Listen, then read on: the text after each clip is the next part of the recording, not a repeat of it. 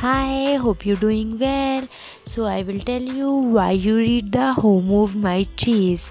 Who Moved My Cheese by Dr. Spencer Johnson is a self-help motivational book for all.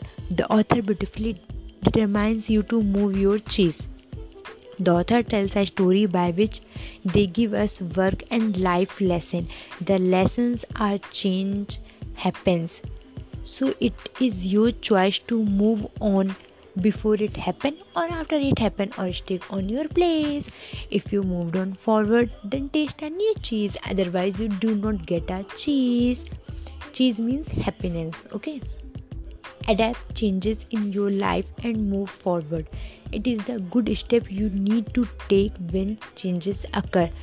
Don't afraid to changes and take time and think. If you do not have fear, then what is the step you take? Therefore, take that action without fear, because we know very well that fear is our enemy. Fear is the biggest enemy of yourself. Be aware and try to not take action under the fear. Never be too late to start new things. Changes do not occur suddenly. It takes time, so be aware and you move your cheese instead of thinking who move your cheese. Imagination is beneficial for all. Use it in your favor and do not use it in your against. This book helps in your work and in your life. Understand the concept of cheese and use it in your life. If you early adapt the changes in your life, then it makes you better more than others. If you do not accept the changes, then it is spoiled your life and you will face more problem than others and lead to unhappiness and frustration.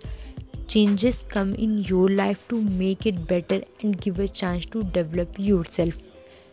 So hope you will like this book and read this book. In all my podcast, I will tell you the main important points I will understand after reading the book. So I will only tell you the important points what I get from the books. It is a quick summary of book. Hope you will like my point of view. Share this podcast with others, and my podcast available on Spotify, Apple, Google platform and so on. Stay tuned.